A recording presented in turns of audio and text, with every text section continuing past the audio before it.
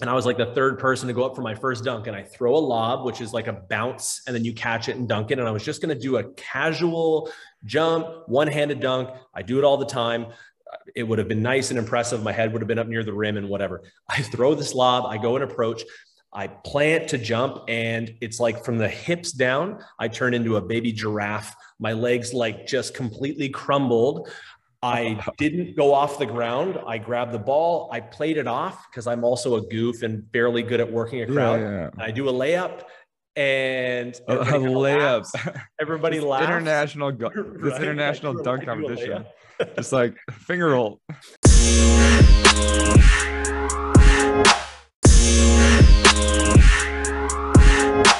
Tyler Ray, Jump Guy Ty, one of the world's leading experts in vertical jump training, the founder, co-owner, and coach, Project Pure Athlete. First, how are you doing today? And tell me something good that's going on in your life. Oh, man. First of all, thanks for having me on. I'm doing very well. It's not often that I have a day that I'm not at least finding something within that day that's going well for myself or positive. But what's going well right now? Listen, I have a 2.5-year-old that I absolutely have to preserve and create as much energy for. And I feel like he does everything for me in terms of allowing me to have very energetic and productive days. So what's going well for me is I have a beautiful, healthy, happy family, man. Fantastic. Well, you definitely do not look like a zombie. So I know some colleagues with younger kids, sleep is a scarce resource. So I appreciate you hopping on. Good vibes, good energy so far. So Tyler has experience as a collegiate athlete, a track and field athlete for Team Canada, as a professional dunker, professional volleyball player turned entrepreneur, business owner, and everything that comes with. So selfishly, I'm a little bit excited as I'm trying to figure out my career, my journey. And I love having kind of multiple plates in the air. I'm coaching, I'm making my content, I'm trying to consult on the side. So selfishly, I'm excited to get a little bit away from typical content that Tyler speaks on, the vertical jump stuff, obviously his bread and butter, but step back behind the scenes, peek behind the curtain, a little bit more about him, his stories, his journeys, and just the path that has led him to his current life. So we're on the Talk Shop podcast. I'm always like, I have to, I guess, say that, but they're also listening to it. So they see it on the screen. I feel you. Sharing stories, lessons, experiences, sports performance, and professional development. So this fits the bill for sure. So let's give a little sneak peek. I have a lot of questions I sent you. I just kept, more things kept popping up. Let's tease the listener. How excited are you for these questions?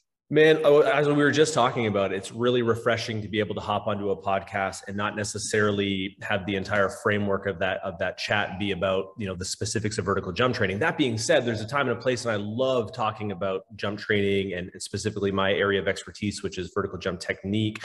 But it is always nice to be able to reflect back, gain big perspective, and kind of celebrate the moments that have led me to where I'm at right now.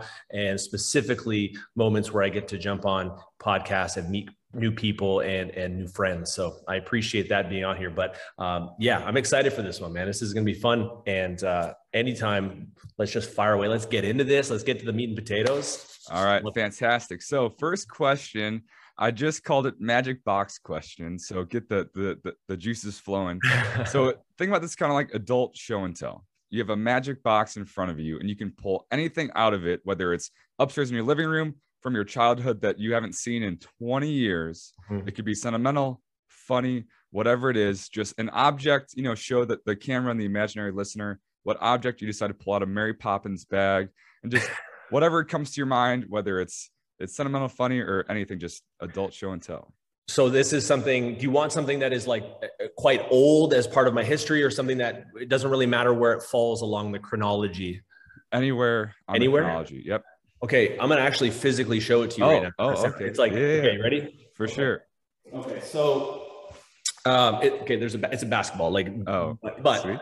Okay. So I don't know if you can see this, but this says jukebox, and you mentioned professional dunker, and my dunk show name was Jukebox. And for probably the younger listeners on here, a jukebox, for some context, this magical implement that used to be inside bars where people could put coins inside and pick songs, and it would play songs by request. And every time I would go out and play basketball, my buddy would say, it's like it turns into people just requesting dunks from you because they just want to see you jump, right? So it was like people were putting money in the dunk jukebox. I like that. And it was such a cool take on a dunk name, because everybody at that point was like air this and flight this. And it's like, it's kind of cheesy. And I wanted something that was unique to myself. So this ball specifically obviously has my name on it. It was one of the very first kind of competition dunk balls that I traveled around the world with this ball. And this ball has been dunked in multiple countries, in multiple basketball nets, and is sitting right now kind of in my new gym, but is going to be really soon put into a case that will be up in my office. So this kind of reminds me a lot of what the sport of dunking has provided me. And I'm sure that we'll dive a little bit more into that throughout the rest of the podcast. So this was kind of unique that I had it right by me, but if I could pull something out of the magic box, well, it's going to be the magic ball. How important is the actual ball, like to where you literally took it around the world versus just, I would assume a dunk event would have basketballs. They would. Many dunk events would allow you, as long as obviously the ball was a regulation size. They didn't really care what the ball was, unless it was a sponsored event, say by FIBA or something along those lines where you had to dunk with their basketball. But in a lot of cases, you could dunk with whatever ball that you needed to. And a lot of times what would happen is people, for some reason, other professional dunkers loved this basketball and would ask me if I had it with me when I went. And it's nothing special. Listen, it's a Wilson Evolution basketball, but for some reason, I had it perfectly calibrated.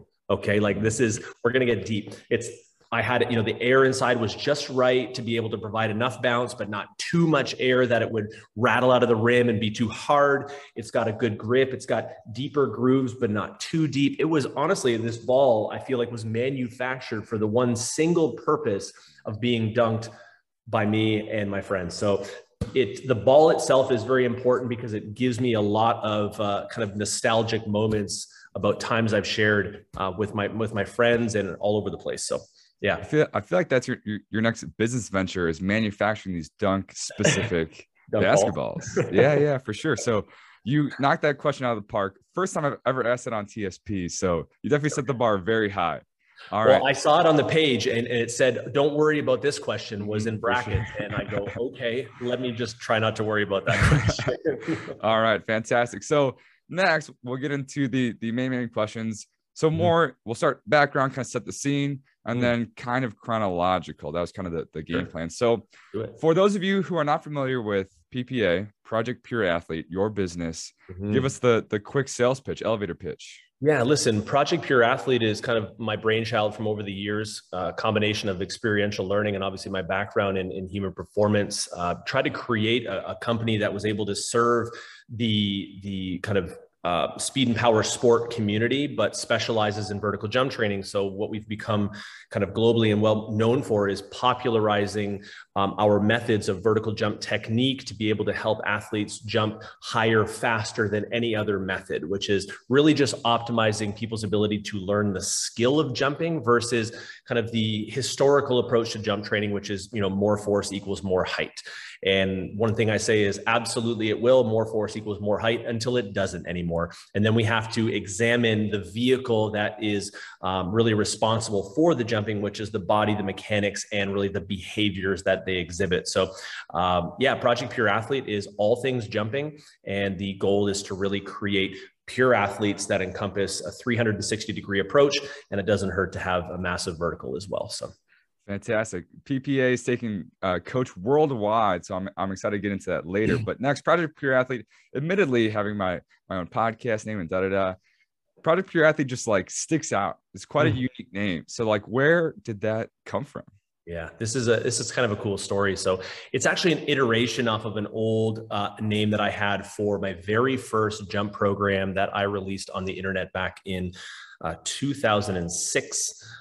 So I've been on the internet since its conception, really since YouTube started to be a thing. I had a bit of a following from the professional dunk world, and people would start to ask me, like, what are you doing to be able to jump higher? So I compiled at that point an approach that I took to be able to amplify my own vertical, packaged it and named it Project Vertical. And Project Vertical was actually given to me by the same guy that came up with the name Jukebox. He's very creative and clever. He goes, listen, very important in your journey.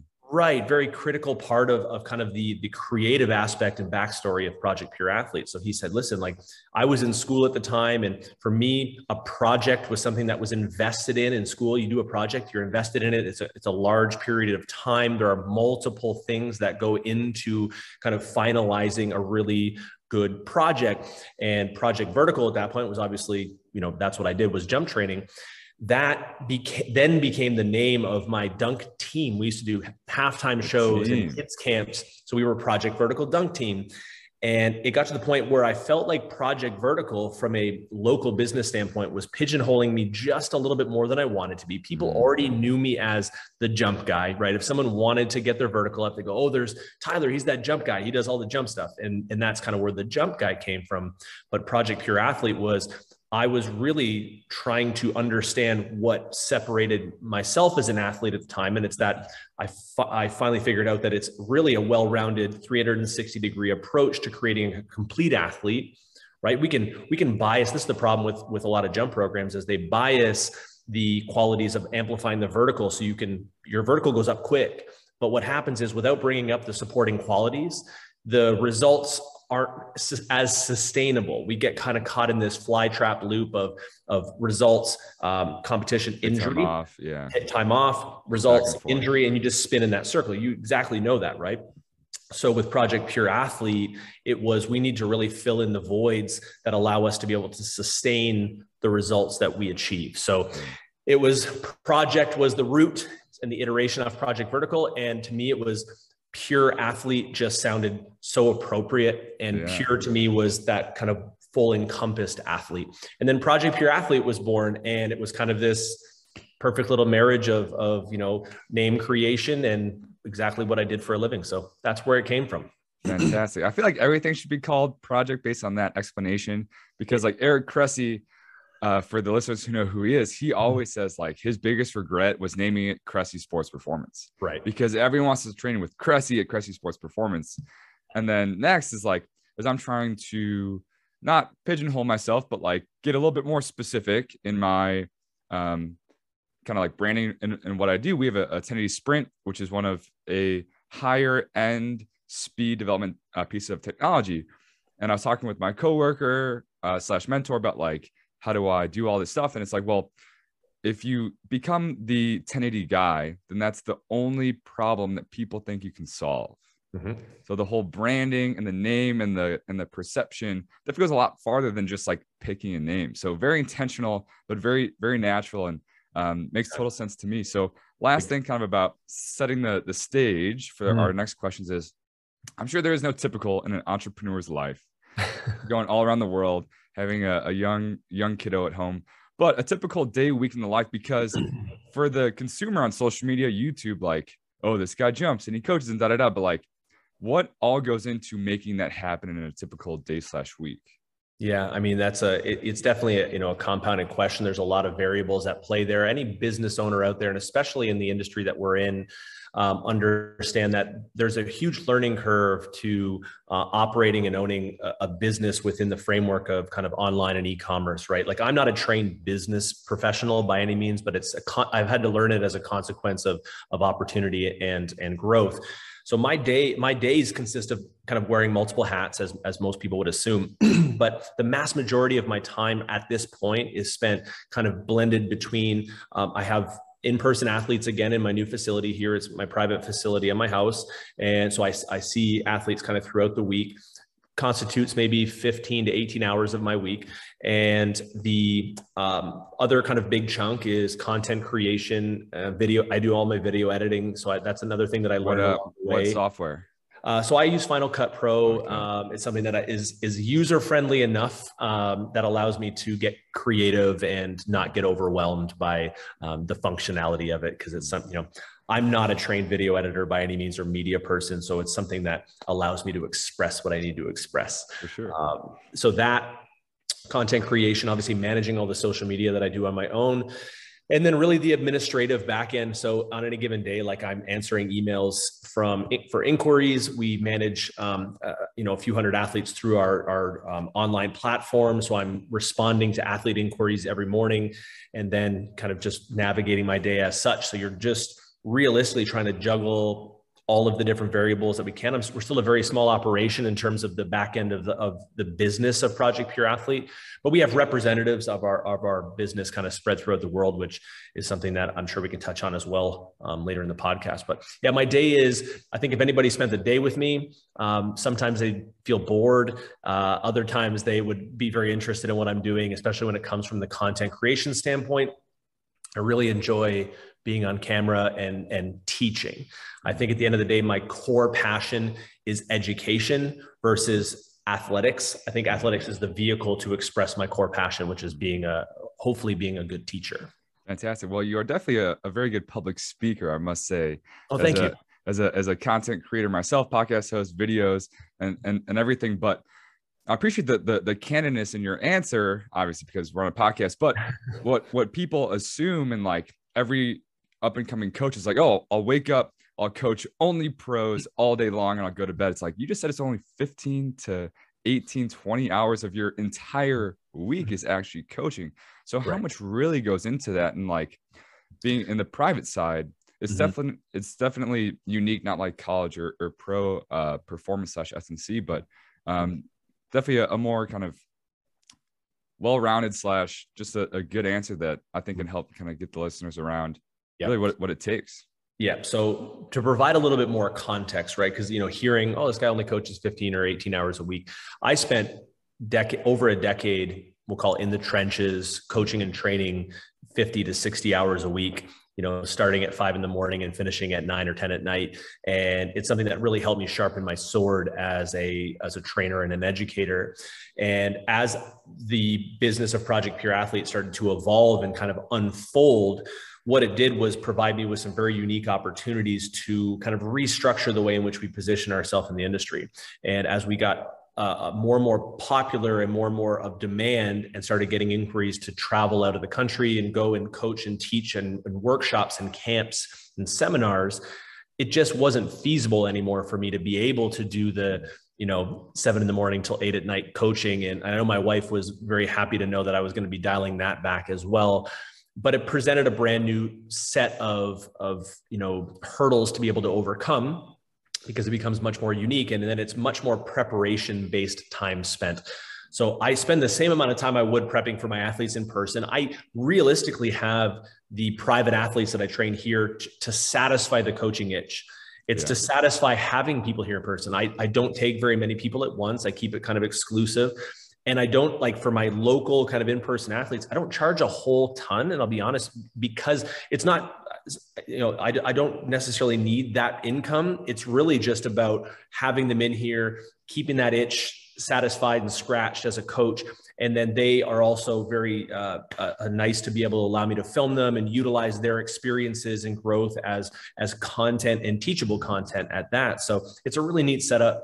But yes, my background, obviously I coached a lot in person, and now I've kind of positioned myself to be able to coach as much as I want. And then the focus is now, for me specifically on the business side, I focus a lot more on our educational wing of Project Pure Athlete, which is that we are the only people on this planet that offer a vertical jump technique certification and coaching certification. So we have just over 100 certified coaches, and that's something that I've really feel very proud of, is to be able to somehow create a framework and a system of what I kind of understood naturally and putting it into something that is communicable and effective. And it's not to say that like someone is like, oh, I'll just like pay $500 for my LLC and buy like a camera and then just hit record and like just coach 10 hours a day. There's so much that goes into it. But if someone wants to have this entrepreneur owned business, I'm my own boss, my own hours, there's routes where it can be like, you don't have to have a business and a YouTube channel. You don't have to have a business and offer seminars. But if someone wants to kind of pursue that route, but yes, definitely some context to like what it has taken to now get a little bit less of a coaching schedule. But that's a super similar answer to one of my favorite stories I heard on a different podcast. So Kyle Boddy of Driveline, if people aren't familiar, it's like the data-driven baseball player development that's like single-handedly changed the game of baseball. When his business was kind of growing, his business partner said, will you be okay with not coaching anymore and only doing business stuff? And he was like, yeah, I mean, like whenever we get there, like I'm sure if it's growing that much, it's like 3 years later, only business stuff for sure. So super cool to hear that. It's a lot to stomach, right? I think people don't realize that when you've completely put on the business hat. I think it's easy to look at something like, let's say, Project Pure Athlete from the outside and go, oh, it's nice. Like, it must be cush to be like doing well and what have you. But in the reality, they definitely do not see not only the work that goes into it on a day-to-day basis, but the years and years and years of not only putting my time in, for peanuts. I mean, for the first 3 years of my career, I trained predominantly for free and trained anybody and everybody I could get in front of me. And that's one of the main things I tell to young coaches that come to me for advice. What should I be doing? I'm just starting out. And I said, listen, coach anybody and everybody that you can. Your neighbor, you're an athlete, if they let you, and don't charge anything, just go for it. If you can charge something, maybe go for it as well. But I think that's something that really helps to build resilience and strength of character and kind of shaped and craft the coach and teacher you'll become, is all of those experiences that you just give. It allows you to really appreciate the process. I mean, if you're trying to become a trainer for money, you might want to find a different course of action, because you have to unequivocally love this and coaching and teaching so much so that you could do it for free. Very well said. I'm not going to try to reiterate that. So next, we will get into a little bit quick rapid fire.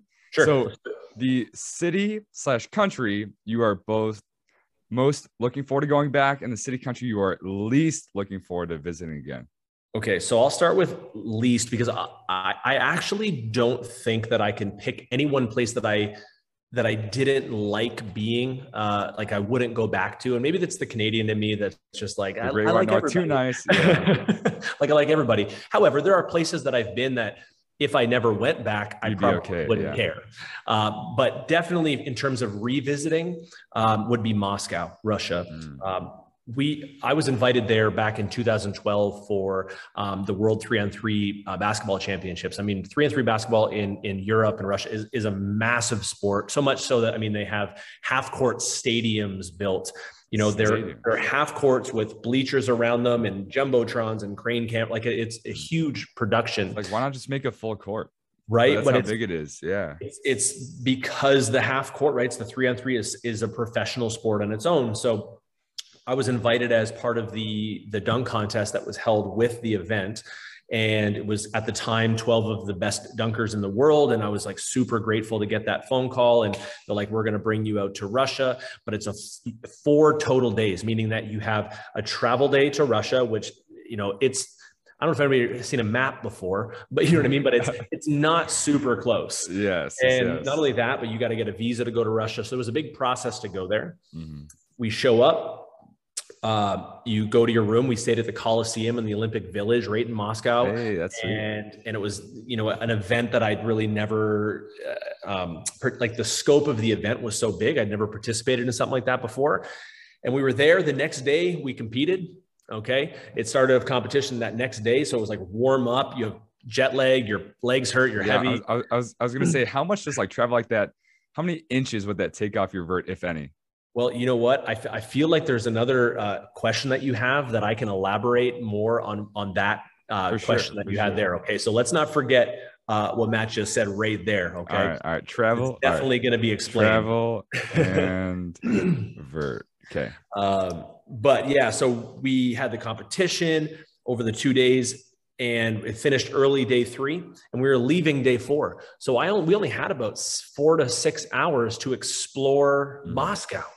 And there's such rich history in Moscow, and it didn't do it justice. I mean, I got to see the Kremlin, which was really cool in the history of the Kremlin. To be able to go in it in person was amazing.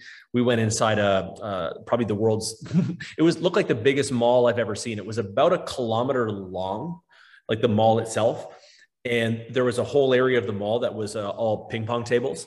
And I ended up playing a couple of matches against some Russian like table tennis players. And I'm a bit of a sleeper on the ping pong table. Like I grew up with the table. I'm all You're a hustler. I'm a little table tennis hustler. Most money you've won on ping pong, if any?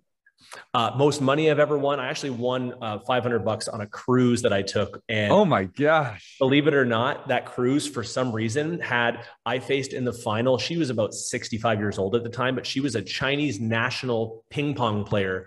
And Beating up on grandmas on cruise ships. Right. Jeez, But you savage. she was wiping the field. We were coming up together and we could watch each other play. She was so Yeah. much more skilled than I was, but I think being a little bit more nimble and athletic obviously helped me.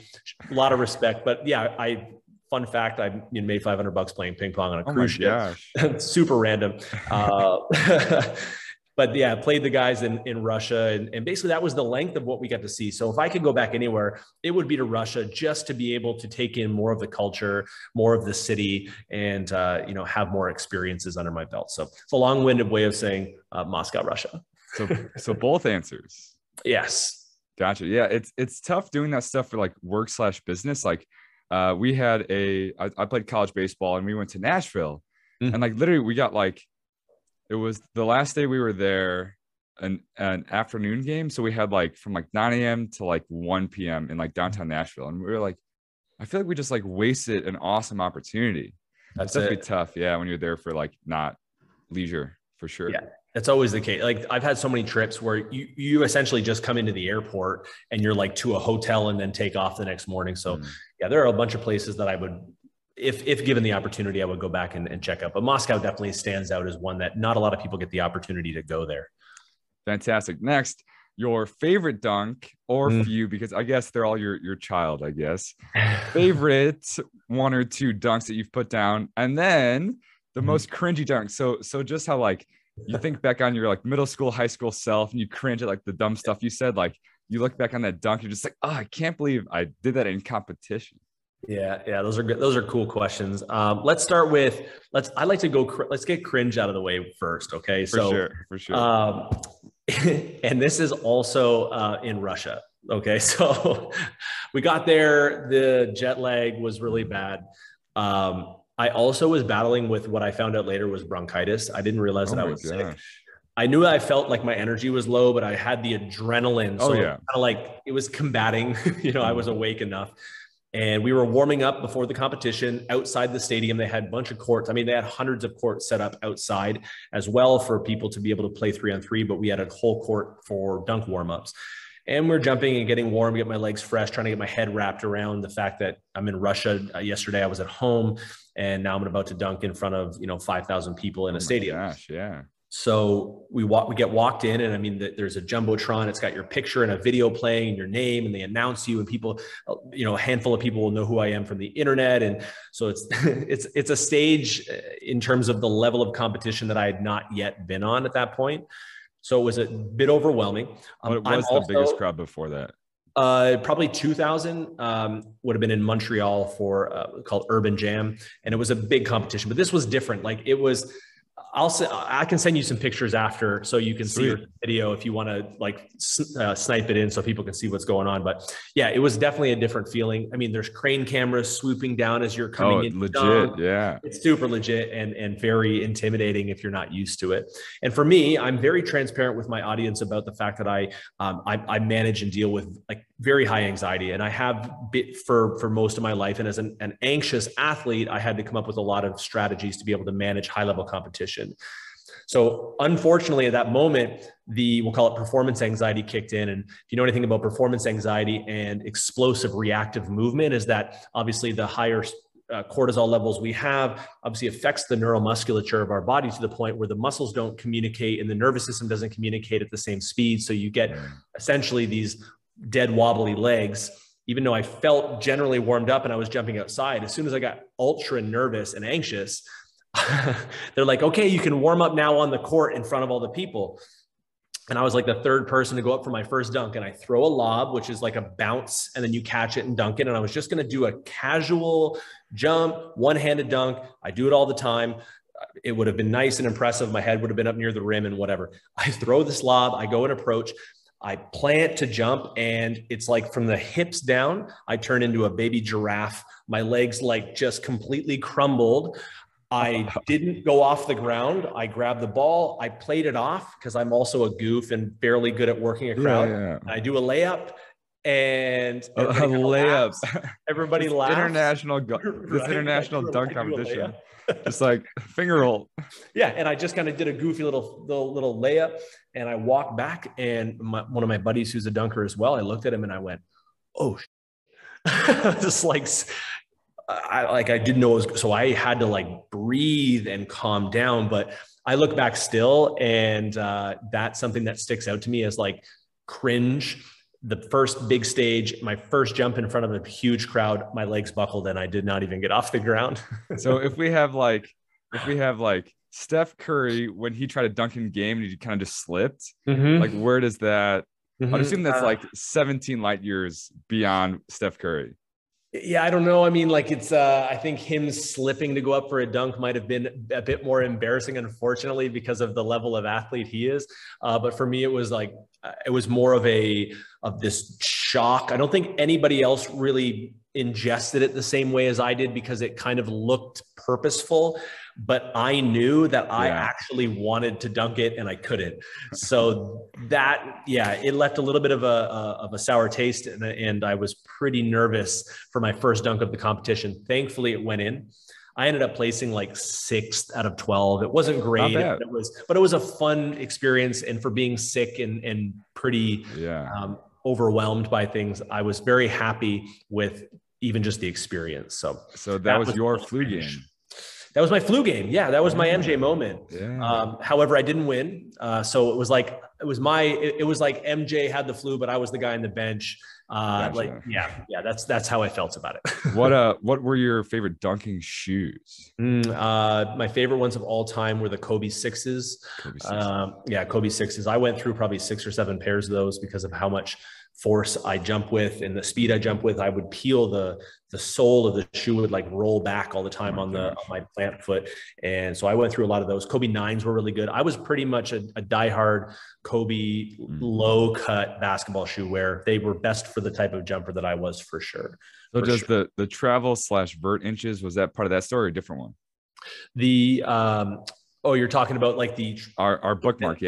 Yeah, that's kind of the story we just went over, which was really like, how does the travel and the jet lag affect you? In that moment, it affected me terribly. Normally, when I would go do like a short travel event, whether it was like a little domestic flight or into the US, I was pretty good. I'd done so many of those. It was the pageantry of the event combined with the sickness, combined with the travel that really caused that to be an issue. But normally the travel events went pretty well. I was used to managing the stress and stuff that came along with it and being able to get there and show out. So this was just a unique situation for sure, being in another part of the world. Yeah. And your favorite dunk? Yeah, I like this one. I was thinking about this morning. I'm like, I have so many dunks that I've done that I've really loved, but I'm thinking of moments. So I did a contest in Toronto at a mall.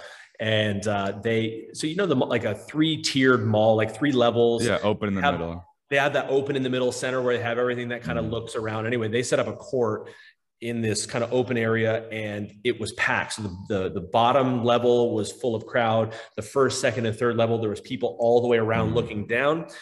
But this court was exceptionally small.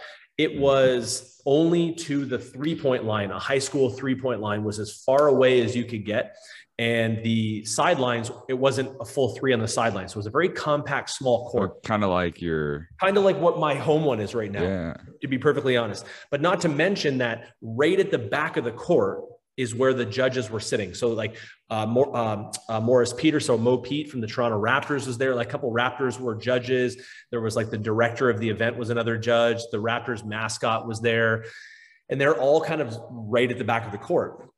So where the type of jumper I am, I need a little bit of an approach. I like to get some speed worked up because it just helps me convert and I jump way higher with an approach outside the 3-point line. This wasn't the case. You got about 2 or 2.5 steps at your most to get off the ground. And the rim was like a legit 10-foot rim. Some contests you'd luck out and the rim would be like 9-10 and it would be a nice flashy contest because everybody got a little bit higher.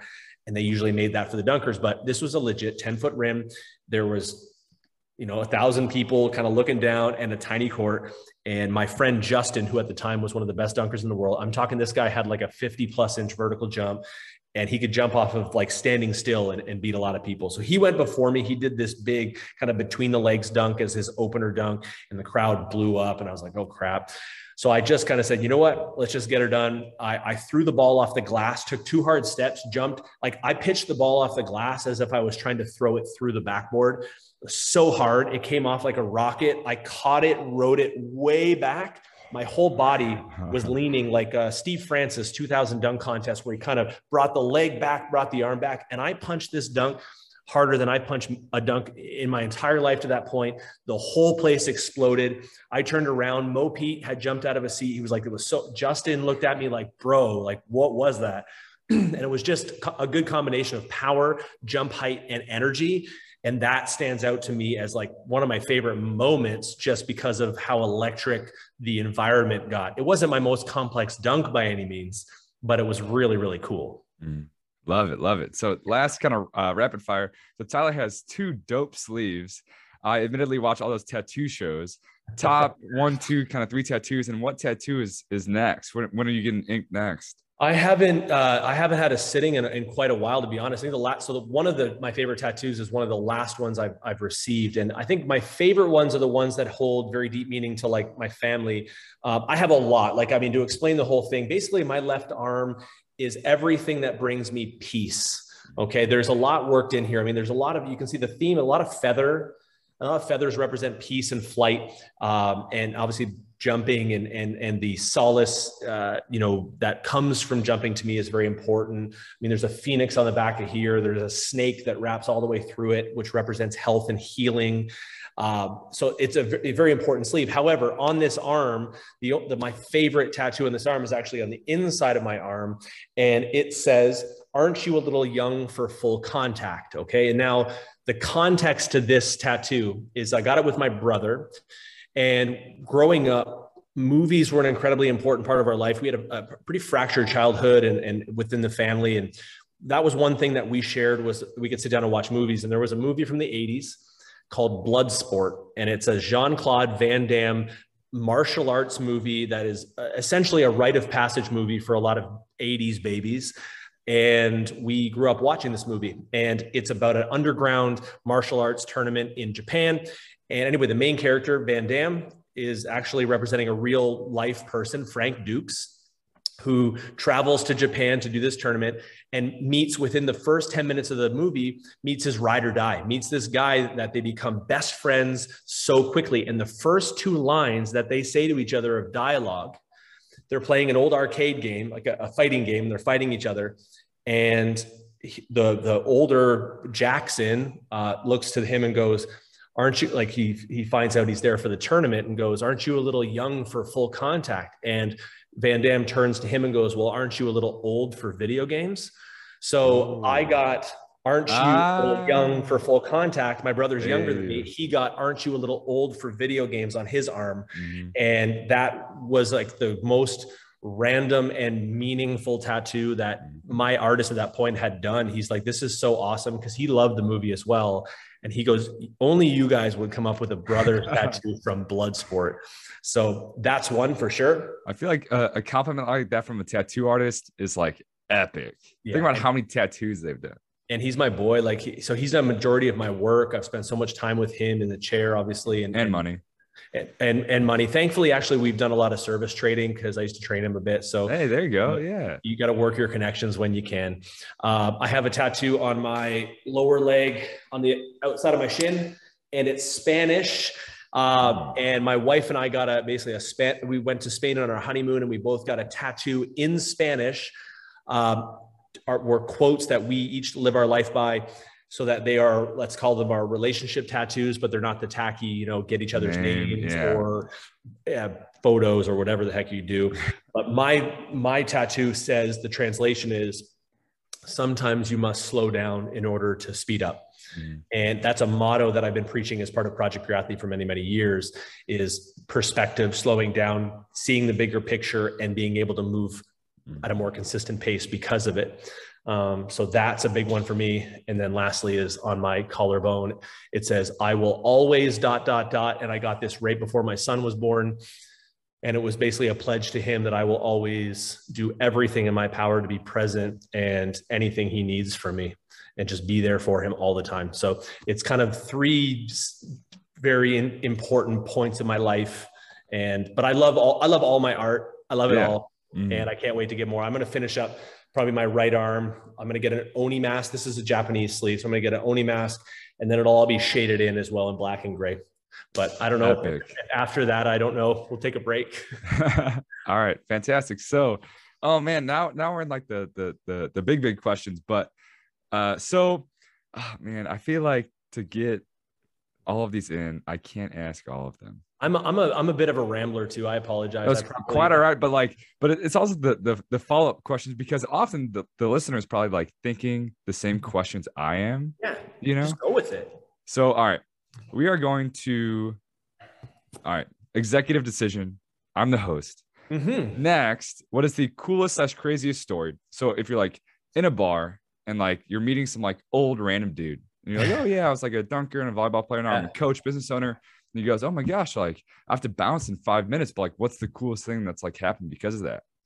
Yeah. Okay. I like this story. I tell this story quite often when people ask me like, how'd you get into dunking, and how did you even know that it was something that you could do? I was finishing up my 4th year at university, track and field athlete. I was a multi-eventer, and I've always had an obsession with dunking since I was a kid. I used to dunk like low goals all the time. And when my friends would go hoop, I'd go dunk for any other reason, just because it was cool. But I was in track, and I was so committed to track that I kind of hadn't played basketball or dunked in such a long time.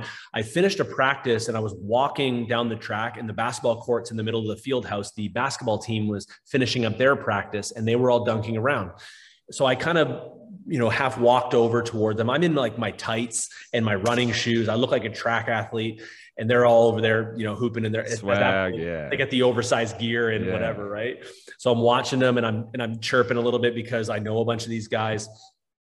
And I think I shouted like, don't make me show you what's up. And the guy's like, don't be about it, man. Let's go. So he threw the ball over, and I remember thinking, oh shit, I haven't dunked a basketball. I haven't tried to dunk a basketball in a lot of years. Well, I also didn't realize that the training I'd been doing for the past year had secretly amplified my vertical quite a bit. And I hadn't jumped off 2 feet in quite a while. So I threw a lob in my running shoes. I took off, and I missed the basketball completely, but I hit my head on the rim. I went boop, and I hit my head, and I came down, and I was holding my head. 5 guys like cooked it out of the gym screaming. And me being me, I was like, I'm sorry. I missed the ball. I was embarrassed. But the guy's like, no, like, do you realize what you just did? And I was like, he's like, you hit your head on the rim. I'm like, yeah. I'm like, but you guys can do that. That's normal stuff, obviously. And I kind of thought it was like more normal than it was. Maybe I thought because they were basketball players, like they could just do that naturally. And they're like, there is nobody on our team that can jump anywhere near that high. So I had this kind of light bulb moment of, oh, maybe I'm a better jumper than I thought. As a track athlete, I was a pretty good high jumper, pretty good long jumper, but it's all 1 foot jumping. I jumped much more competently off 2. So I just realized that I jump really high. And that was the moment I realized that I needed to record some dunks and put them online. And the rest is history. I got contacted by the owner of a professional team and brought down to Florida to do a photo, kind of video shoots. And I started doing contests from there. But that's my favorite story for sure, because those guys from then on were my hype men. They used to, anytime they saw me, they're like, this guy, you just see this guy jump. It's crazy. And I had to just work to get better at dunking from there. Yeah, it was cool. Awesome. Yeah. So next, graduate, traveling the world, dunking, volleyball, et cetera. When did it cross your mind where it's like, career's kind of ending? I like this coaching education thing. I have to go all in / like thought process to then like your first day as like an entrepreneur, like you are solely responsible for you and everyone around you's well-being with how your business does. Yeah. Okay. So full transparency. I always like, I started training when I was 19. Okay. I'm 38 this year. So it's my 19th year. I did it kind of as a side gig for a long time while I was going through school. And then I became a teacher. So I taught grade school for a few years while I was training on the side. and kind of really quickly realized that I was making about the same amount of money that I was training, that I was being a teacher. And the wheel started turning, but I've been married before. So I got married young, and my wife at the time was much more concerned about like a stable 9-to-5 job. And I fought myself for many years. Like I tried to do the 9-to-5. I realized pretty quickly that I was like a shitty employee for other people, because I really have always kind of marched to the beat of my own drum.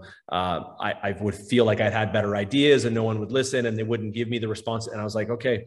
So when her and I split, immediately as we split, a switch flipped in my head. And I was like, I'm just going to do it. Like, this is the exact moment that it needs to happen. And that was back in 2013. I just was like, I'm going to do it full time. And it was the best decision I ever made. Not all easy by any means, but in terms of the freedom and in terms of the amount of like catharsis it provided for me in the moment was exceptional. It was such a good decision. So yeah, 2013, splitting up with my ex, that's when it all happened. I just converted and said, you know what, we'll make it work. We'll make it work. Do you remember the first morning you like woke up and you were like, I guess I get to do like whatever I want. Like, all right, let's do it. Yeah, I absolutely do. I mean, I remember everything very vividly. I think I spent the very first day doing nothing. I think the first day that I woke up, from the relationship to this change, I just was like, I'm going to do nothing today and be okay with it. And just have this be a day for me. And then it was like the day following it, I had used we'll call it the nothing day, but it was a lot of, introspection and a lot of thought. And it was like the next day I was so fired up to go. I mean, I was calling up people that I had trained before. I was putting free events together at local parks. I was like anything and everything I could do. And then eventually, as Instagram became a thing, that's really when things started to take off, was when I started to understand the power of Instagram. Sweet. We will get to that later, a little foreshadow. So next, I would assume that in every business owner, entrepreneur's journey, there's also an opportunity when it, almost declared for bankruptcy or just almost had to like go back to the 9-to-5. So is there one of those moments where it was like one more day and it would have all had to end? I don't know if I've ever been to the point where it's like, I have one day left type of scenario. However, there have been moments throughout the journey where I've had to pivot on my strategy, and there's a lot riding on that. Yeah. I think the biggest one and the most recent one was the pandemic. And even though we were set up digitally online, our business model slightly changed at that point. And also the in-person stuff that I had at that point, you couldn't do it anymore. So it was, everything got leveraged into the online space. And we also subsequently made a lot of larger investments that year to try to beef up our presence and beef up our framework online. So it was the combination of the uncertainty of what the pandemic would do from an economical standpoint to our customer base, and secondarily, what type of impact the investment would have on us from a bottom line standpoint during that whole thing. But my partner and I, we kind of just looked at each other and said, we're going to do it. We got to do it. Let's just do it now. Like, it doesn't make any sense not to do it now.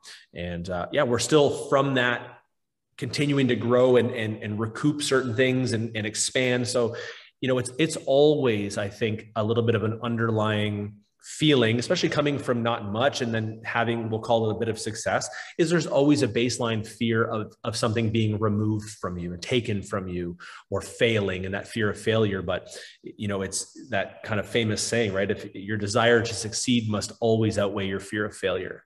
And that is the kind of underpinnings of the rise to where I'm at right now, and the continued steps that I want to take to be more influential to more athletes and more coaches. Yeah, for sure. And it's crazy to think back. So even in my young 25-year-old kind of journey, like college baseball, walking on to getting a full-time GA, to then being a coach, and COVID and all of the things that I've kind of done only in like 3 years of full-time coaching. Looking back, it's like no particular moment was like crazy in and of itself. It was just like opportunities. And then like looking back, I was like, I guess I kind of just somehow made it happen, I guess. So I think that there's so much to be said about like just making something happen. And like if it's on the right path ish, you know, so I definitely like how you reframe that to more of a pivot and just making it happen. Right. I think that that's a super interesting like take. You know, and you're 100% right. I think an analogy that I've always kind of understood, especially with the rhythm of business and the evolution of something like a brand or a business, for me, it was, and again, maybe we'll dive into this later, but there was a wave that started. And as that wave started to crest, it created a lot of momentum. And my inclination was always, I have to ride this wave. I have to ride it wherever it decides to crash into, or whatever it decides to do, I have to ride it. And if you know anything about waves, is that they break at different times and you can grab a new one. But ideally, the momentum is always taking you towards some sort of result or end result. So yeah, it was, you know, waves happen. I think you ride them and you seek the opportunity and you just grasp whatever you can and not be afraid to disperse from that wave and wait for a new one and ride it wherever it goes. So no, absolutely. Yeah, for sure. Yeah. Like knowing that you're going relatively all in, but then being okay with I'll ride to the shore, I'll dip, you know, super interesting, but analogy, but makes total sense for sure. So next, I guess that leads nicely. So you have a nice little quote speaking about becoming a multi-event athlete and how just like the skill acquisition gets your brain going. And it's like, oh, well, I can be competitive. I can work on literally multiple skills. And I feel like just having a practice where, you know, it's going to be like 6 30-minute segments of just like different things. So what connections, or like, how does that satisfy your brain of like having multiple hats for a total eye roll worthy quote of an entrepreneur, or like a reference of a business owner? Yeah. How does like that suit you well, knowing that that's kind of how your brain works? I think I read that question that you put down and I was like, what an interesting like bridge. And I think it makes perfect sense, right? I've always been, as you mentioned, someone that has thrived on the pursuit of skill acquisition, in any means, right? Whether it's from an athletic standpoint or just from a personal, we'll call it passion standpoint. I mean, my wife makes fun of me that it's like I have a brand new thing I'm in love with every 6 months. And it can be anything from, you know, astrophysics to cooking or whatever it is. Like I love to consume we'll call it random information and try to adopt new skills. So with being a business owner and having to wear, we'll say, multiple hats, I do believe that I was prepared in the sense that I was open to learn whatever I needed to learn to make it work. And along the way, found some things that actually became, you know, side passions for me as well. Something like video editing and working with, you know, the creative side of content creation. I didn't realize that I would enjoy it so much and had to learn. And with social media, you have to learn how this beast of social media even functions and how to, you know, work with the ever so evolving algorithm. Oh my gosh. To reach people, because ultimately at the end of the day, we all want the same thing. We just like, listen, what we have to say, I believe what I have to say is important and I want it to as many people as possible. But then you see this meme go ultra viral that has literally no purpose to anyone's life other than like a quick little, and then it's a delete, right? Or what have you. And I'm sitting here going, I have gems. I have things that athletes will listen to and thrive from, yet we're being suppressed and it's not coming out. So yeah, learning all that stuff, but definitely from the skill acquisition standpoint, it was a huge strength to be able to move into entrepreneur lifestyle, knowing already that I enjoyed multiple things and I enjoyed the process of learning new things. As I'm trying to figure out kind of like what's next, where do I want to take my career, at least for the next kind of step, not to get too like meta, but I enjoyed my time at TCU doing like college sports science. But it's like, if I got back with the college, and I've applied to like 90 college jobs, I was like, if that was like the only thing I did, like I love wake up, podcast, then edit a video, and then go coach, and then like and all stuff. I was like, I couldn't imagine not doing that. Like I was talking to I forgot who it was. I was like, I post 3 TikToks and Insta a tweet every single day, and that's like, I love like just balancing all stuff. So it's like getting out of the 9 to 5, like thoughts of going back, like how like awful does that sound? I get asked this all the time. Like, why don't you coach for a university or a professional team? And it's exactly what I mentioned before. Like, I don't think I necessarily work well within the confines of a we'll call it an institutionalized framework. A something box. that is Yes, a box, right? Use that term a lot. Yeah, right. My mentor and I. Right inside that box where there's a perimeter and a framework at which you need to exist within from both an execution standpoint and a political standpoint. From the private sector, I have freedom to be able to express what I feel is most effective. And as a result, I can influence those that do coach at a collegiate and professional level. And to me, that satisfies that side of things. I'm also an individual who, like, I obviously respect and love what athletics and sports have done for me and provided for me in terms of opportunity. But in my free time as a person, as an individual, like I like my day off and my relaxation is like, I don't sit down and watch sports very often. I'm not super into into sports beyond what I do. And I don't know whether that's by design or whether it's by necessity.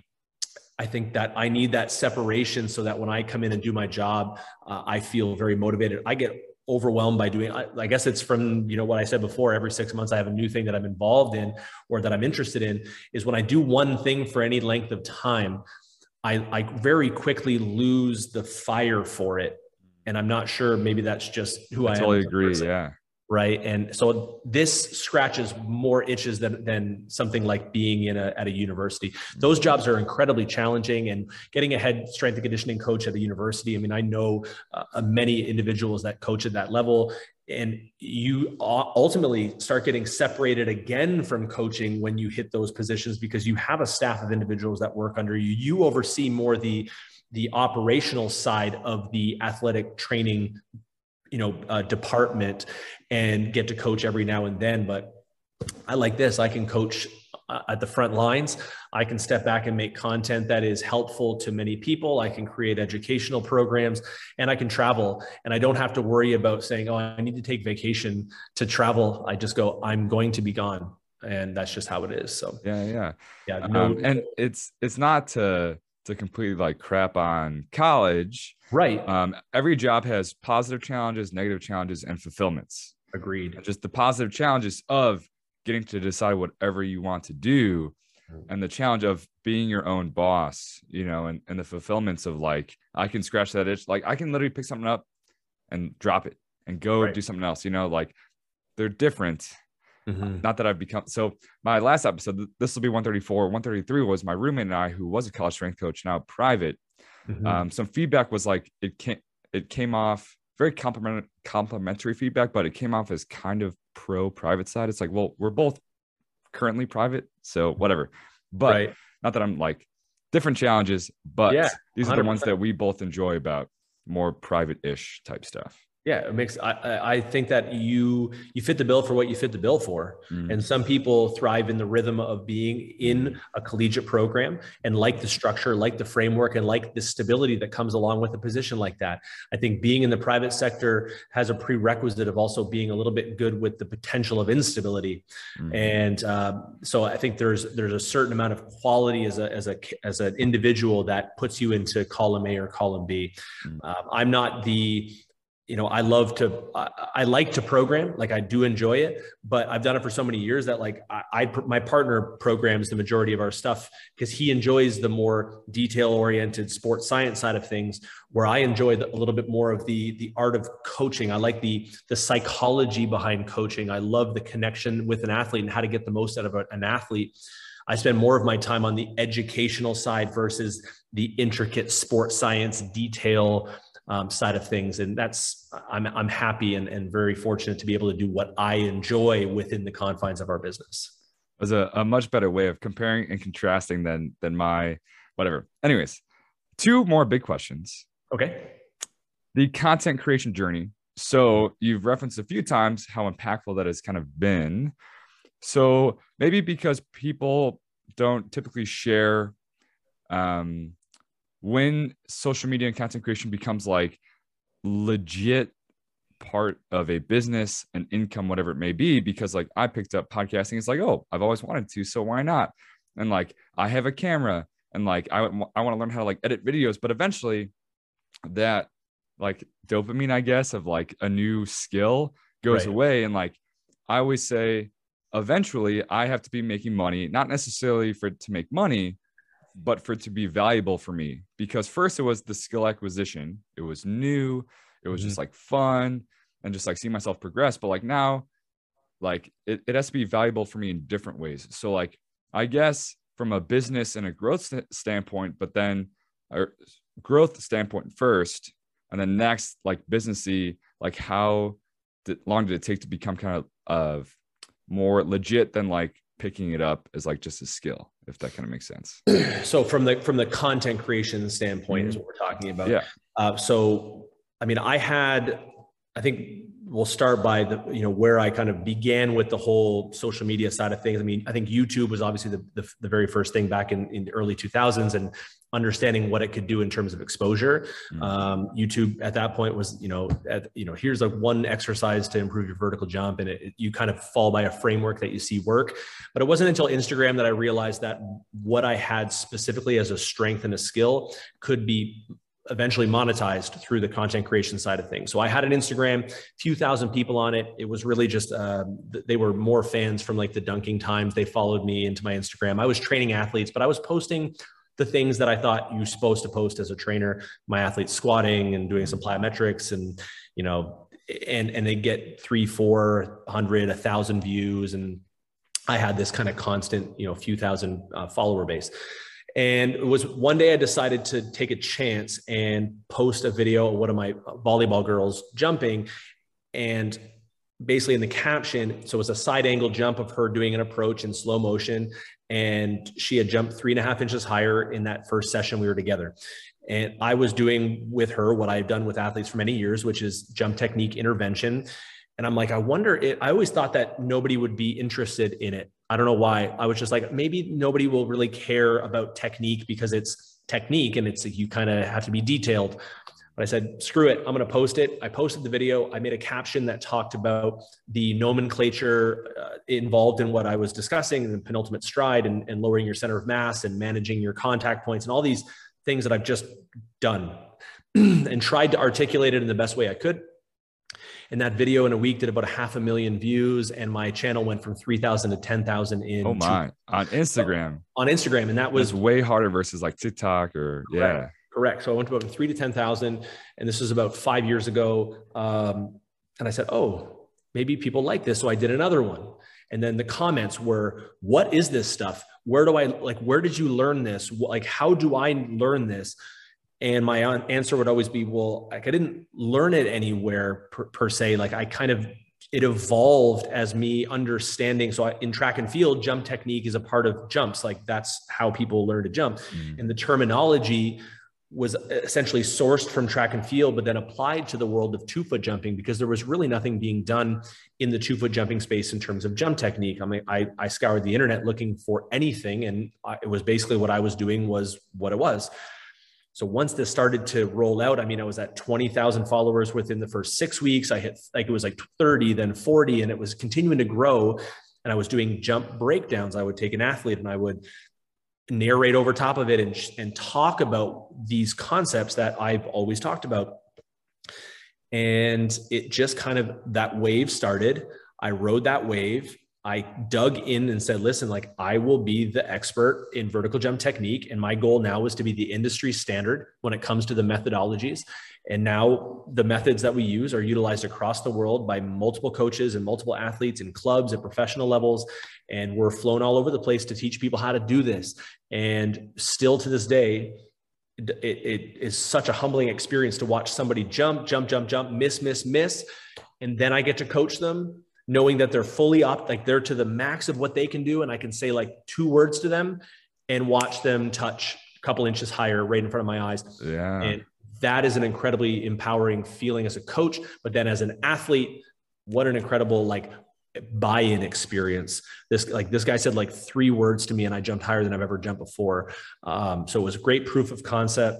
And from a content creation standpoint, it was take a chance, create momentum, thankfully, and ride it. And just keep, like I was saying before, you just ride whatever wave keeps coming in and follow wherever it goes. Yeah, for sure. So Jump Guy Ty has 16K on Insta, Project Pure Athlete 101K, and YouTube 42,000, which is not a simple feat. Does not happen just overnight. Well, kind of overnight, but not only overnight, for sure. Yeah, the YouTube was funny. Like the YouTube actually grew during the pandemic when I was like, I had more time on my hands. So I decided to do a couple reaction videos. Those are your biggest videos. They randomly just like, I have a great amount of long form teaching content on there that probably in terms of usefulness is immense. But then I reacted to Cristiano Ronaldo highlights and it's got a couple million views on it. That's I'm going, what? No. Watch the educational stuff. Not like it.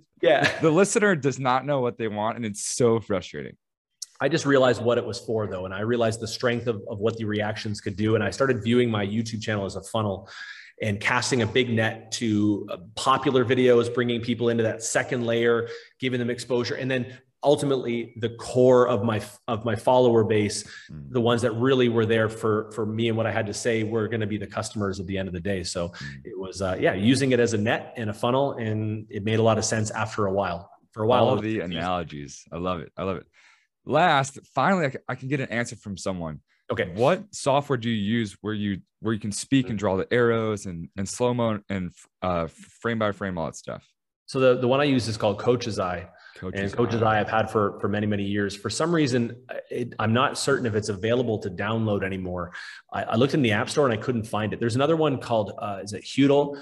I think it's a Norwegian company, HUDL, but that allows you to do the same thing. I like Coach's Eye because you can use arrow, you can highlight areas, you can zoom in, you can, but yeah, Coach's Eye is what I use. And it makes it very convenient to be able to import a video, narrate over it very, very quickly, export it, upload it to Instagram, and it's there. The breakdown videos don't do quite as well anymore on Project Pure Athlete. Project Pure Athlete now thrives more on, like, I use it to feature other athletes a lot. I said, once I grow an audience, I will always use my platform to give athletes shine and other coaches shine. So when I find a coach that I really like, I'll post about them on my stories and say, make sure you check them out. Like, at the end of the day, we want people just to be better. So it's just like Coach's Athlete on an iPad. What's that? Coach's Eye on an iPad? Yeah. I do it on my phone. Oh, phone. Okay. I do it on my phone. And when I have athletes in the gym, what I do is, so behind me is kind of my there's a big TV and stuff there, is I'll just cast it to the TV and I'll do my breakdowns in front of them so they can see it. I use that TV for other things like Velocity software that I'll cast while they lift. And so it's neat to have. I wanted this to feel like a lab. Yeah. For sure. So next, perfect segue. It's almost like you knew what questions I was going to be asking. Hey. So last big question. So you recently renovated your home. Your background is this awesome half quarter court hoop in your basement. So as a businessman, hey, there we go. Yeah, it looks sweet. Oh, you got the nice light, got the Gorilla Pod. Yeah. So I have my light, not going to expose my bedroom. Not that I'm in my bedroom right now, but what was the thought process of what if I had something in my basement, to then like looking up quotes, to then pulling the trigger, to then like the first thing being delivered to it being officially done? Okay. So a little bit more context. So it's actually not in my basement. Okay. So this gym was built off the back of my brand new house. We just built a dream home. So this is not it was all built as one. So okay. The plans, the blueprints of our new build that we just moved into included 1,000 square foot gym built off the back of the house. Okay. So if, like, to my left right now is my door, it's an exterior door with glass, and it walks into my kitchen, and it's literally off the back of my house. And it made sense. We obviously wanted to move. The opportunity came up to buy a piece of land, and then the opportunity came up to have some help through a family friend to build a home. And I said, it needs to include the business. I work from home primarily. I was working out of like a detached garage before, about 400 square feet, which is a fun little space. But I said, I need something more substantial. I want as high a ceiling as I possibly can get. So we have 20-foot ceilings in here. And like you can see up here, there's a big giant fan. Yeah. spinning above me. And then it was trying to kind of bring to life what I'd always envisioned since being young. And when I was a kid, I had a buddy who had a sunken garage that had a basketball net in his garage. And we used to shoot around in the winter. And I said, that was so cool that you have a basketball net in your house. And I said, when I grow up, I want to have a basketball net in my house. That's when you make it. He laughed at me, and I remember my family and everybody along the way. I had a lot of pushback, man. Like, people didn't think I'd make any money ever teaching people how to jump. Like, my parents are very traditional, family, ex relationships. Everybody was like, this is such a waste of your time. And I just couldn't do anything different. And I said, I'm just going to make it happen. I want to do it partly. Most of it was intrinsically driven, obviously, but there was a certain part of me that wanted to kind of say, I told you I could. Yeah, in spite. Yeah. I think we all have that a little bit, where it's like, I want to prove people wrong, but also show people it's possible. And yeah, I mean, once we got the new house plans drawn up and the house started going up and I saw the foundation built for my new gym, my head had nearly exploded. And I went, oh, this is actually happening. And now I'm sitting in my own private facility on our house by the lake. And I'm so incredibly grateful for the success that I've been able to acquire to allow me to do this. But most importantly is to be able to provide a life for my family that perhaps, I didn't have, but also teach the lessons to my child that this isn't normal. I want him to know that what he's growing up in isn't the norm, so that he has respect for the process and learns to make his own decisions and acquire his own success. So yeah, listen, I kind of lose words when I talk about this, because I'm still very much in shock that I sometimes feel like someone's going to come in here and tell me that I have to leave now.